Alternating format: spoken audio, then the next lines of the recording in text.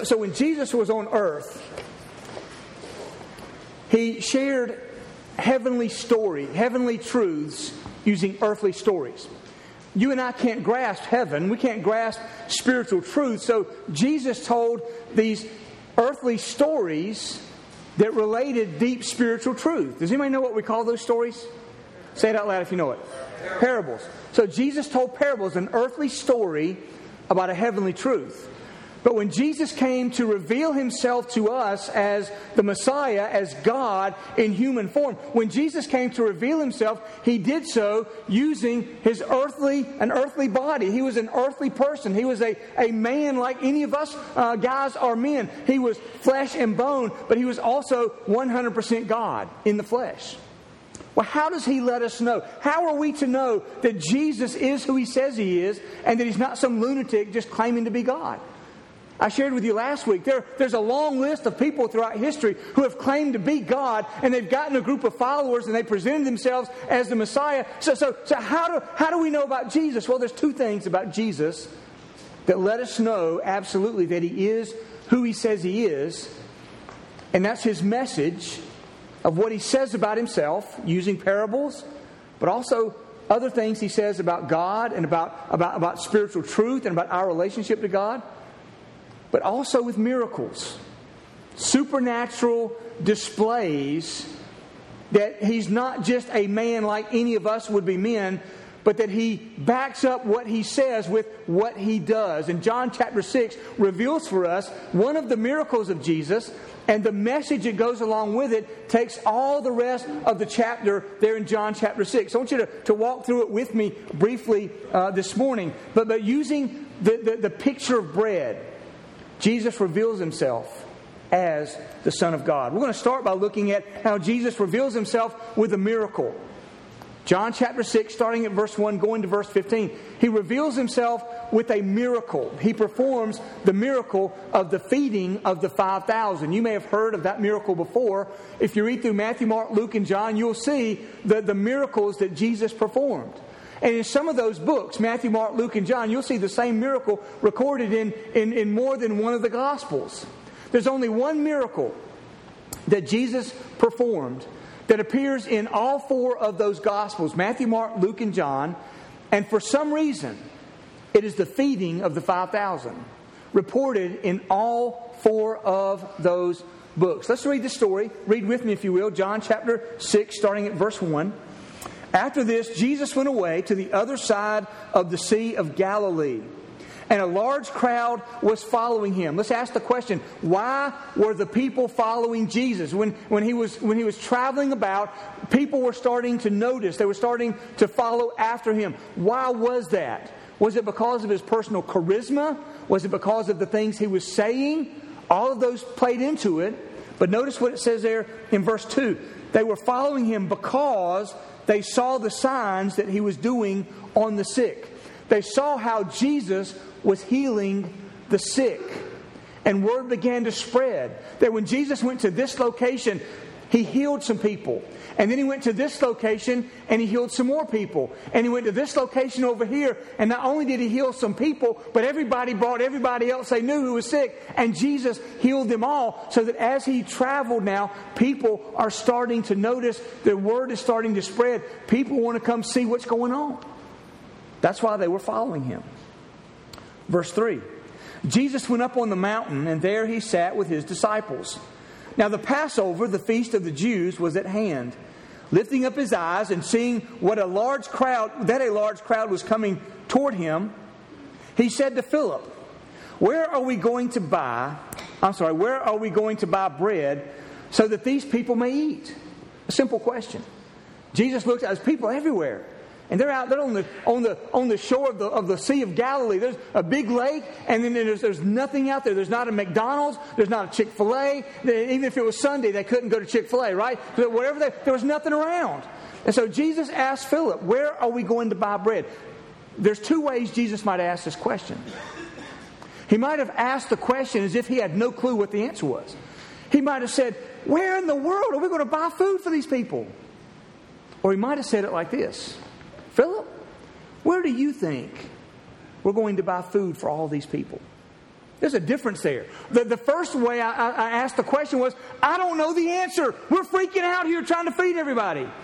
The second way I asked the same question is, there might be something else going on. So Jesus asked Philip, where are we going to buy bread? He said this, verse 6, he said this to test him. Notice how important, this is an important feature. Jesus said this to test him. The Bible makes it very clear. God does not tempt us towards sin. He does not do that. But He does test us as to the makeup of our faith. There are times in life, and here Jesus interacting with Philip and Andrew and the other disciples, He puts them to the test to see what kind of faith they have. There are those times in life when God tests us to see what kind of faith we have. Not that He doesn't know. Sometimes we don't know. Sometimes we may assume we've got great faith, but when it's tested, it quickly withers away. There may be those times when we have little faith. We think we have little faith. But when the testing comes, it's revealed that we've got great faith. So Jesus said this to test him. Notice what He goes on to say there in verse number 6. For He Himself knew what He would do. Jesus already knew what was going on. He somehow, as God, orchestrated that a large crowd would show up in a desolate area needing something to eat so that He could test His disciples, so that He could provide the miracle, so that His name could be revealed and His glory could be shown to all. That's why He did this. So one of His disciples, so Philip answered him. And he said, 200 denarii. That's a denarii is a day's wage. So 200 days' wages would not buy enough bread for each to get a little. If we had 200 days' worth of wages, we couldn't even give anybody here more than a little smidgen. So Philip now is looking to answer the question. Andrew also probably heard the question. And when Andrew heard the question, he went out looking. He said, hey, anybody got a snack with them? You got anything to eat over here? Kind of like some people around here at homecoming. Hey, what do you got over here? And so Andrew's doing that. And then Andrew, it says here in verse 8, one of the disciples, Andrew, Simon Peter's brother, said, well, there's a boy here who has 5 barley loaves and 2 fish. So I got somebody that's actually got some food. 5, and a loaf is not like our loaf of bread, but it's like a little dinner roll, probably. So here's a little boy. He's got 5 little loaves of bread and 2 fish. But then Andrew asked the question, but what are these things for so many people? So Jesus has attracted the crowd. He's asked the question. The disciples are scratching their head and maybe on the inside freaking out a little bit. And then Jesus goes on and he says this, have the people sit down. Now, there was much grass in the place, so the men sat down, about 5,000 in number. This is where the naming of the feeding of the 5,000 is off base. There were 5,000 men. You know that if there are 5,000 men anywhere, there's going to be what? There's going to be 5,000. We don't travel by ourselves. We can't do well on our own. We need help. So there's at least 5,000 women, and there's children, no doubt. Family units are walking out to see and traveling to see what's going on here. 5,000 plus. Jesus then took the loaves, these 5 loaves. And when He had given thanks, He distributed them to those who were seated. So also the fish, as much as they wanted. Now let me pause right there again, because you have to remember this is first century Israel, and people there were usually fairly poor. They were dependent on today's catch of fish for today's food, and they hopefully had some stocked up for the future, but not much. And usually in that day, they ate enough to sustain them, but they didn't overeat because they had to make sure they could eat tomorrow. And that everybody in the house could eat. Not like today where, you're hungry, ride down the Food Line. Or you're hungry, open the cabinet shelves and see things that are good for 6 months or 2 years. Or if it's Spam, good forever, right? So they were very conscious not to overeat in this situation. Notice what it says here. So also the fish, He gave them the bread and the fish as much as they wanted. as much as they started distributing these 2 fish and 5 loaves, and something miraculous happened. It doesn't say in the Scripture exactly how it happened. It just lets us know that it happened. Somehow these 5 loaves began to multiply as Jesus gave the blessing over them. Somehow these 2 fish began to multiply after Jesus had said the blessing. And these 5,000 men, plus whoever else was there with these 5 loaves and 2 fish, ate all that they wanted, not just what they needed, not just to sustain them, but they ate all that they wanted. There's a true miracle that's taking place right here in their midst. Verse 12, when they had eaten their fill, they were full, Jesus told his disciples, gather up the leftover fragments that nothing may be lost. Now remember, what did Jesus, when he said to Philip, how are we going to feed these people? What was it? It was a test. It was a test. What kind of faith do you have, Philip? How are we going to feed these people, Philip? Where's your faith? And so it was a test of his faith. Now notice here, and we'll get down to verse number 13. So they gathered up the fragments, and they filled 12 baskets with the fragments. The question relayed a test. The picking up of the fragments relayed an answer to the test. Jesus is God. Jesus provides. You can trust Jesus. How many? They were called the 12 more than they were called anything else. So how many people, how many guys were in the group called the 12? This sounds like a silly question. How many were in that group? It's not a trick question. There were 12 in the 12. How many baskets of fragments did they pick up? 12. One for each of the 12. One object lesson, one reminder, one answer to their question. When Philip is scratching his head, I don't know. We couldn't feed them a little. We couldn't give everybody a pack of nabs. Here, we don't have that much money. And so what's going on here? Jesus reveals who he is. By the test, by the miracle. He reveals who he is by what he's saying, and he's setting up something so that the message can follow. He's not just interested in feeding people one meal. He's not just interested in providing a supernatural event. There's more that goes on here. There's a message that's going to follow here. And we begin to see what that message is. When we look at verse number 14, we see the significance. It says, when the people saw the sign, the miracle, the supernatural event, the divine intervention into their lives. When they saw this sign, it says about them that they said, this, speaking of Jesus, this is indeed the prophet who is to come into the world. This guy has got to be. We've known about his healing. Now we've seen him multiply this bread and fish. We've all eaten to our full, picked up 12 baskets full. Can you imagine? There was this buzz going across all those people out there when Jesus blessed 5 little loaves and 2 fish. And everybody ate. They were just talking and going back and forth. Who is this guy? He's got to be the prophet that we've been looking for.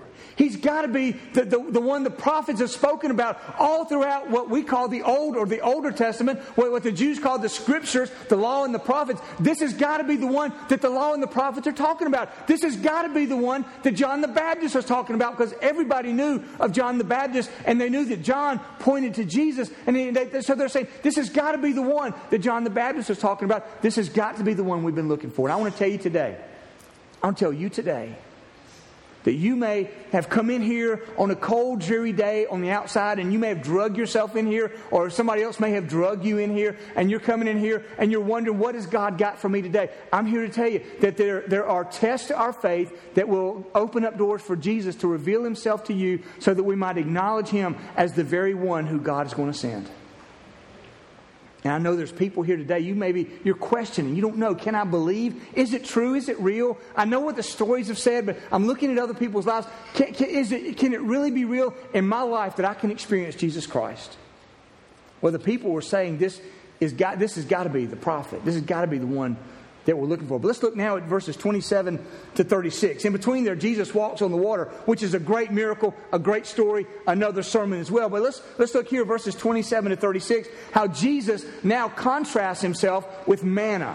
You know the story of the Old Testament when the Israelites were leaving Egypt. They were out in the desert, and God provided manna for them to eat. And so we start in verse 27.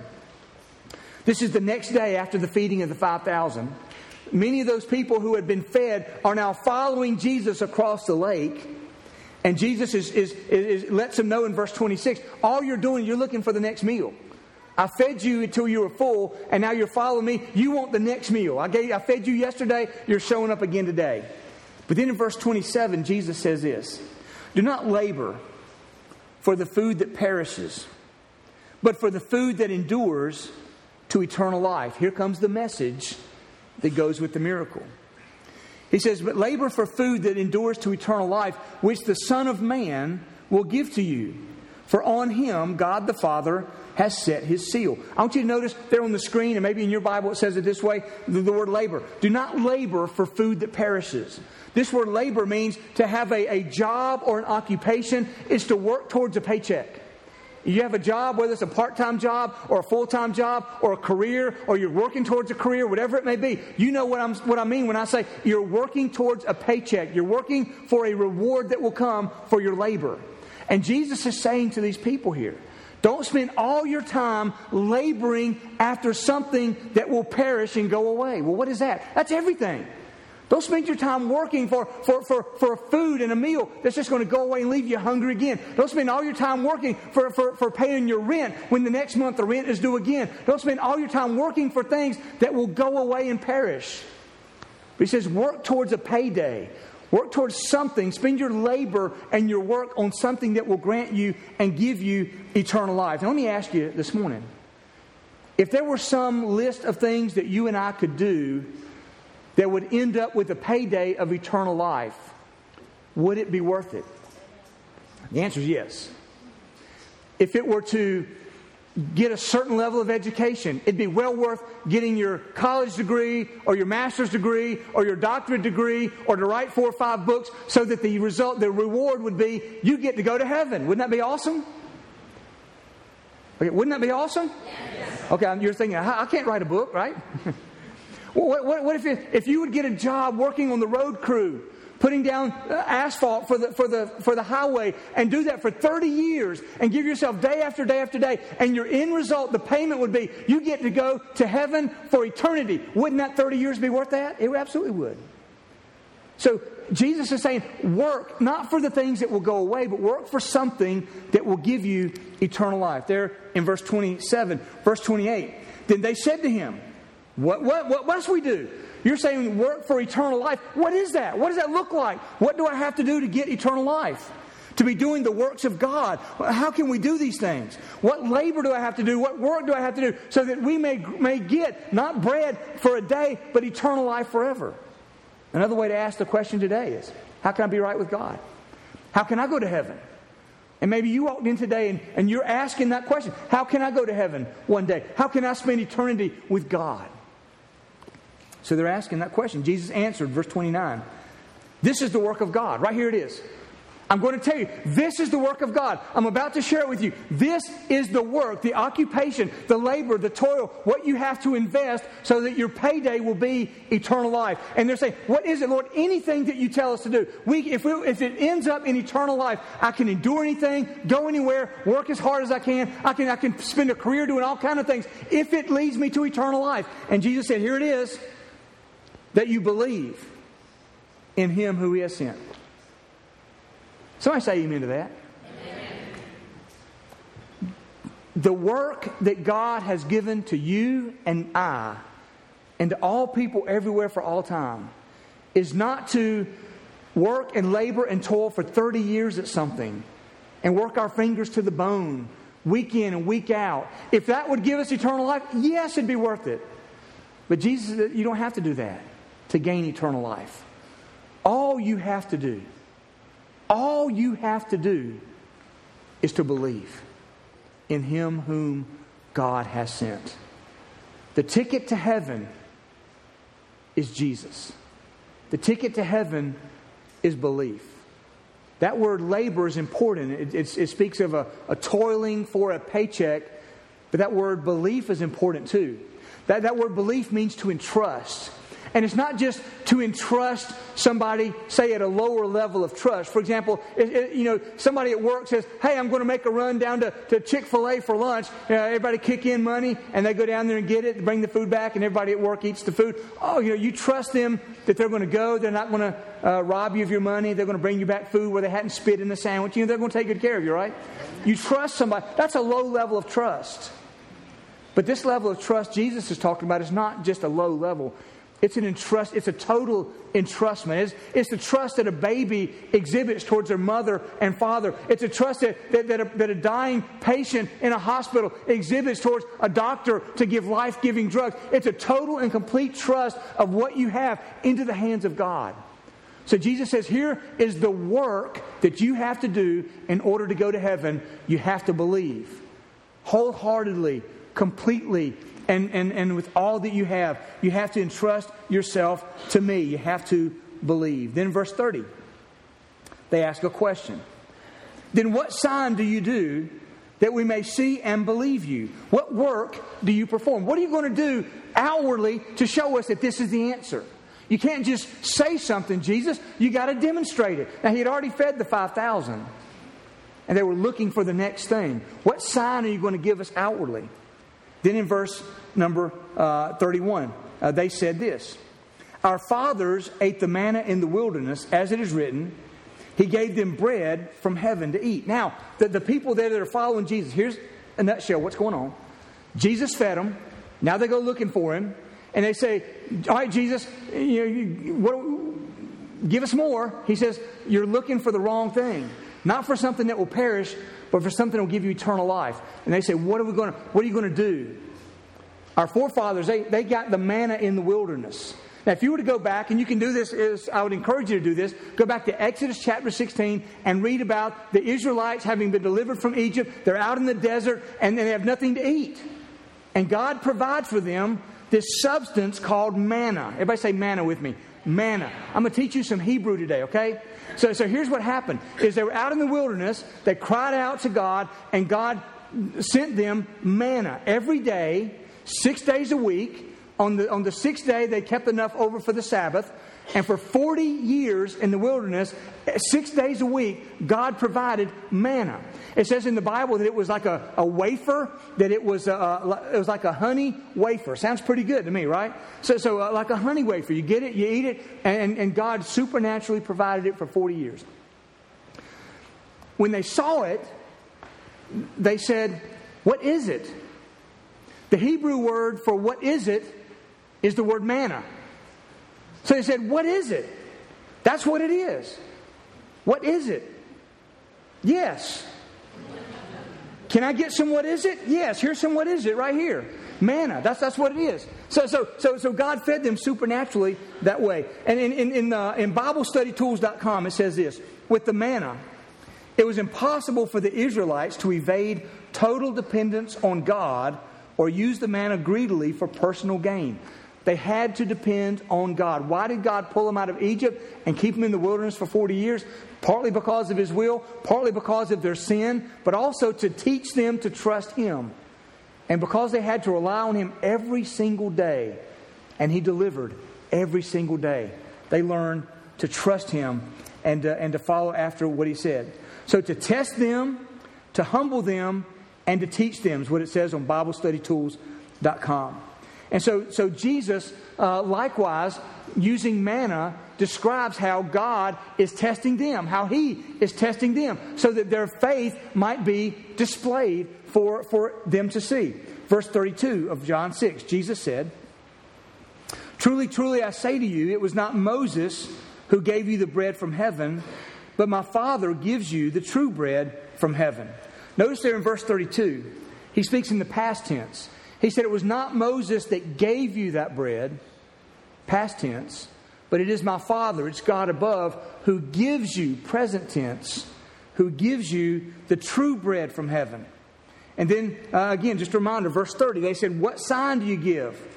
What do you do? What are you going to do that we might believe you? And the answer is, now, the work of Jesus. What is your work going to be, Jesus? And so now He tells them what His work is. Verse number 33. The bread of God is He who comes down from heaven and gives life to the world. So when they ask him the question, what are you going to do to show us that this message that you're giving is right, that we can have eternal life? What kind of bread are you going to give us? Are you going to give us more manna? No, manna is going to perish. It's only good for a day.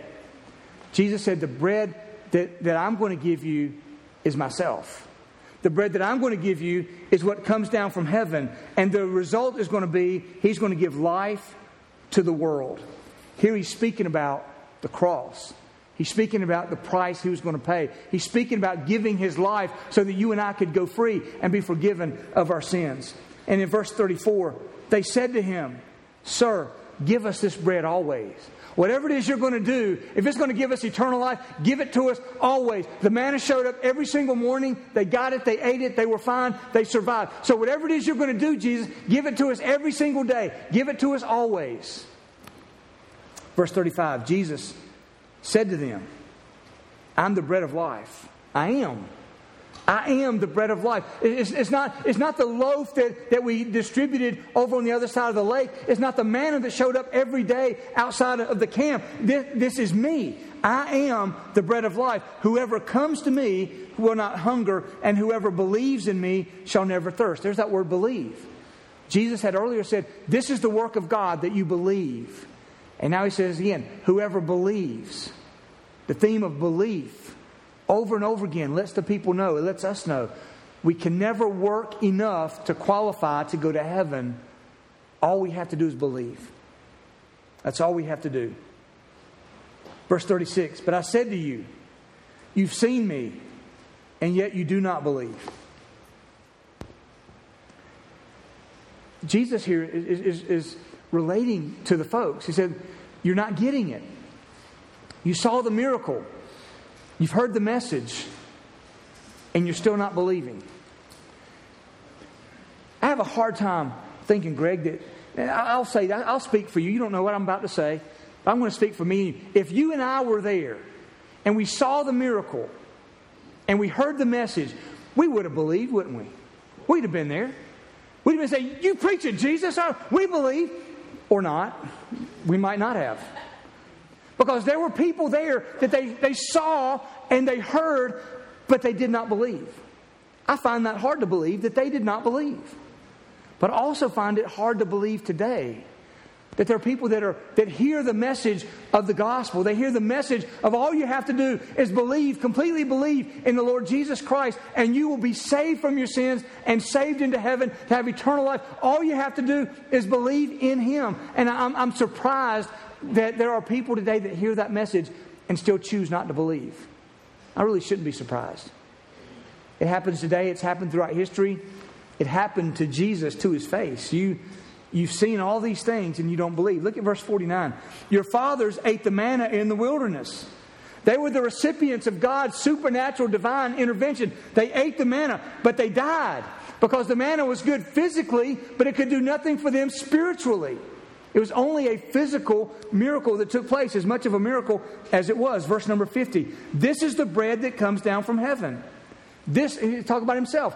I'm the bread that comes down from heaven, so that no one may eat of it, so that one may eat of it and not die. You can take of me, you can believe in me, and you will not die. The manna, you die. It helps you today, but you die later. You believe in me, Jesus said, and you will not die. Verse 58, this is the bread that came down from heaven. He's saying it over and over again.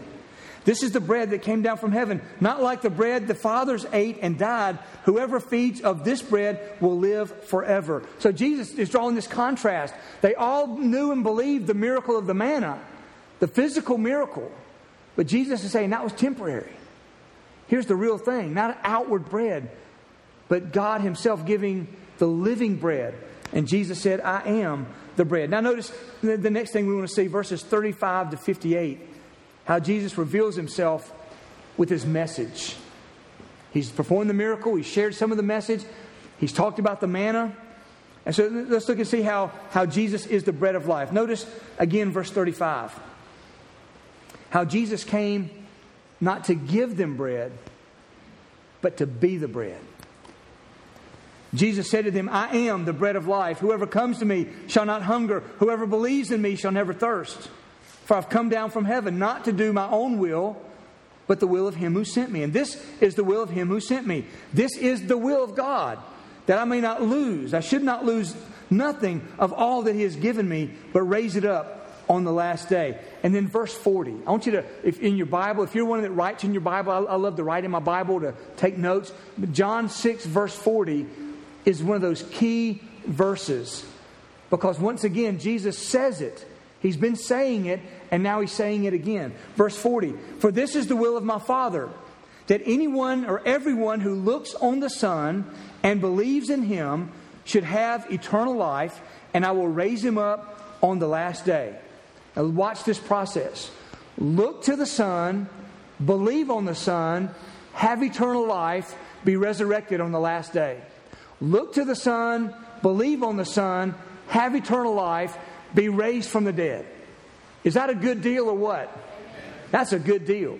That's the best deal. There's no deal out there anywhere like this. You don't have to pay. You don't have to toil. You don't have to labor. You simply have to trust and believe, and you will be saved, and you will be raised, and you will have eternal life. That's what Jesus is saying here in John 6 and verse number 40. Look at verse 41. So the Jews grumbled about Him. What? Let's make sure. Verse 41 follows verse 40, right? He had just said, if you believe, you will be saved and have eternal life and be raised from the dead. Verse 41. So they grumbled about Him. Why are they grumbling? Because He said, I am the bread that came down from heaven. He said, I'm the bread that came down from heaven. Now they're grumbling about that. No one, notice verse 44, no one can come to me unless the Father who sent me draws him, and I will raise him up on the last day. God is at work here. God has to draw you before you can ever believe. And then Jesus said, I will raise him up on the last day. Again, repeating the message. Verse 47, He repeats it again. Truly, truly, I say to you, whoever believes has eternal life. Verse 48, I am the bread of life. Verse 51, I am the living bread that came down from heaven. If anyone eats of this bread, he will live forever. So I want you to get the sense of what's going on here. There's this back and forth. There's this frustration on the part of the people not grasping what Jesus is saying. And Jesus using illustrations. And Jesus using miracles. And Jesus saying to them over and over again, you believe and you have eternal life. I'm the bread that's come down from heaven. You believe in me and you'll have eternal life. Then Jesus, now we start looking at an illustration Jesus gives, using Himself as the bread, using His blood, using His flesh as the bread. He gives a picture, an illustration of Himself being the bread. They misunderstand exactly what He's saying, like some people have done throughout history. But here we see a picture that starts here in John 6 that carries over into the Lord's Supper, the Last Supper Jesus had with His disciples, that carries over into what we celebrate even today. Verse 51. The bread I will give for the life of the world is my flesh. They ask Him, what work are you going to do? He says, I'm going to give life to everybody. How are you going to do that? I'm going to give my flesh. I'm going to give myself. And the Jews disputed among themselves, saying, how can this man give us his flesh to eat? And Jesus said, truly, truly, I say to you, verse 53, unless you eat the flesh of the Son of Man and drink His blood, you have no life in you. Whoever feeds on my flesh and drinks my blood has eternal life. I will raise him up on the last day. For my flesh is true food, and my blood is true drink.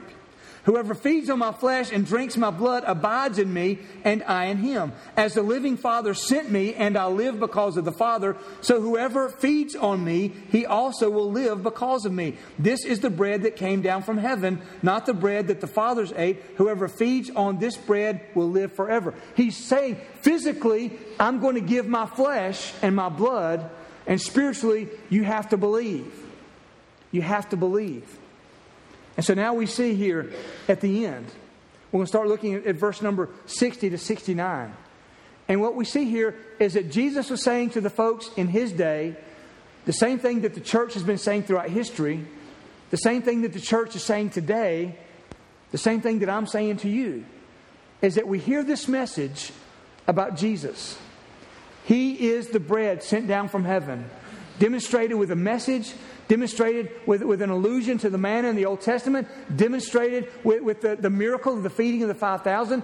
He says all of this is there. He says, now you got to figure out, what are you going to do with it? What are you going to do about it? Are you going to believe, or are you not going to believe? If you believe, it needs to impact and affect your life. If you're not going to believe, you turn and walk away. There's no other way than to accept or reject this message. Notice with me, starting at verse number 60. When many of his disciples heard it, now this is not the 12, these are all that crowd of people following him. When many of his disciples heard it, they said, "This is a hard saying." You're talking about eating your flesh and drinking your blood. That's a hard thing to comprehend. Who can listen to this? Verse 61. Jesus, knowing in himself that his disciples were grumbling about this, said to them, "Do you take offense at this? Is this message I'm giving you, does this offend you?" I've thought before, when I read this, I've thought before about people that I've shared the gospel with, I've shared the message with. And there are people that take great offense at the message of the gospel. The message of the gospel being that God loves us and created us in His image, but that we've all sinned and we violated God's truth and we're all under His wrath. But God loved us so much that He sent His Son to be the living bread, to give Himself so that we might have eternal life when we simply believe in Him. That's the message. Some people take great offense at that. Why? Because in that message is the phrase, "We've all sinned." And within the phrase, "We've all sinned," is the phrase, "I've sinned and you've sinned." And I've had people say to my face after a message, I've had people say to my face after a brief conversation about the gospel, "Who are you to tell me that I'm a sinner? Who are you? I know who you are. I know where you come. Who are you to talk to me about me being a sinner? How dare you?" The message of the gospel can be quite an offense to those who are unwilling to come to terms with the fact that there is a God, and He's not you. There is a God, and He holds us accountable, and we're all guilty. So Jesus says, "Do you take offense at this?" He said, "Then what if you were to see the Son of Man ascending to where He was before?" In other words, if you're offended by the message that I've come down from heaven to be the living bread, and I'm going to give my flesh so that you might believe and go to heaven, if you're offended by that, what about when I go back up into heaven? When you see me rising back up, are you going to be offended at that too, Jesus says? Verse 63, "It is the Spirit who gives life. The flesh is of no help at all." The physical flesh is of no help in spiritual matters. That's why we know he's painting a picture here. "The words I've spoken to you are spirit and life." The words I've spoken to you about my flesh and my blood. It's a picture. It's an illustration outwardly. It's a spiritual truth that I'm giving to you in a physical illustration. Verse 64, "But there's some of you who do not believe." Again, though they don't believe. And he said, "This is why I told you that no one can come to me unless it's granted by the Father." Verse 66, very sad verse. "After this, many of his disciples turned back and no longer walked with him." They'd heard the message. They had begun to grasp it.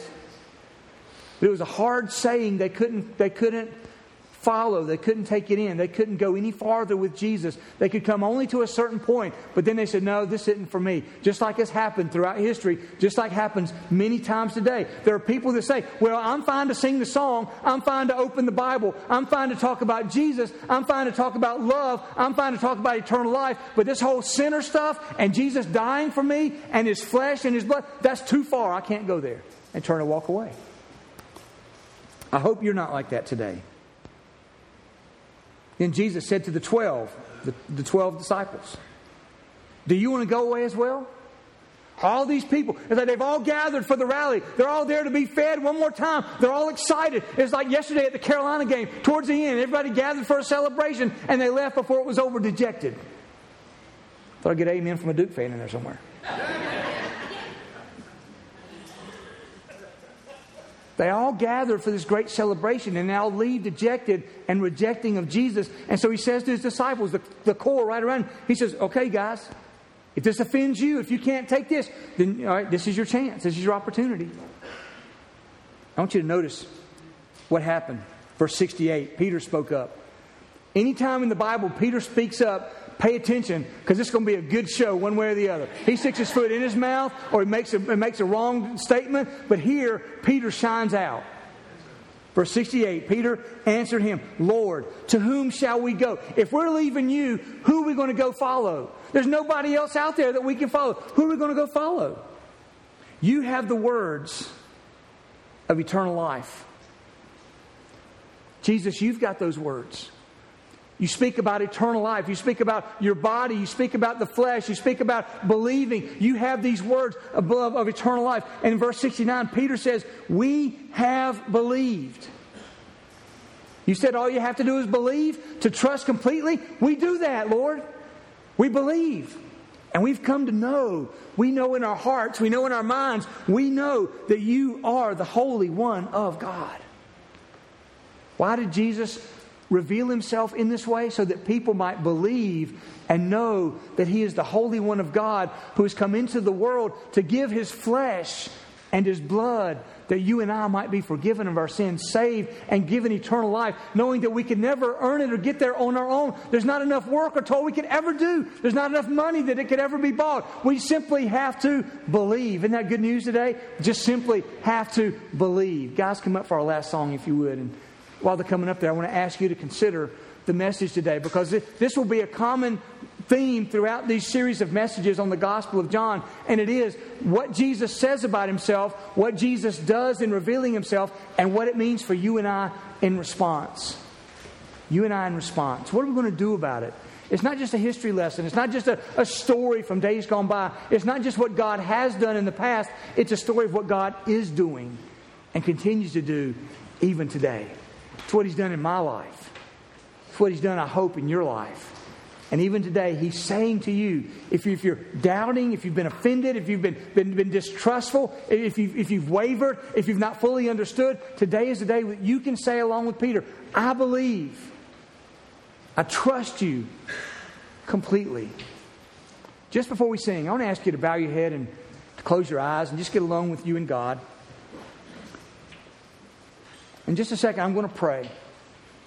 And as I pray, I just want to invite you to pray along with me. If you're here and you're a believer and you know Jesus as your Savior, then I want to ask you to thank Him for that, and to ask Him to equip you and help you to live that faith every single day. And also to ask Him to use you to impact somebody else with the wonderful message that Jesus is the bread of life. Our Heavenly Father, today, folks have been so patient to listen as we've covered a lot of Scripture.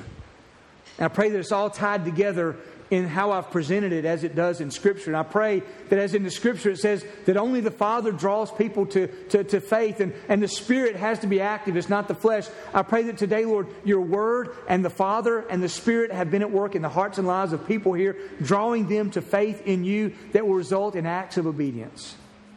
And Lord, for those of us who've been saved, who've expressed our belief and trust in Christ, Lord, remind us of that wonderful transformation that has taken place. We've gone from death to life. We've gone from being under wrath and judgment to being set free and being part of the family of God.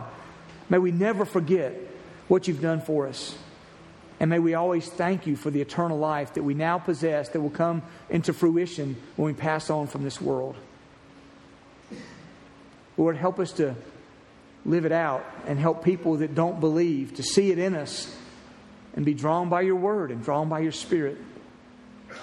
Lord, I pray that you be with those in this room, or those in our community, those in our homes, our schools, our businesses, on our teams, in our friend circles.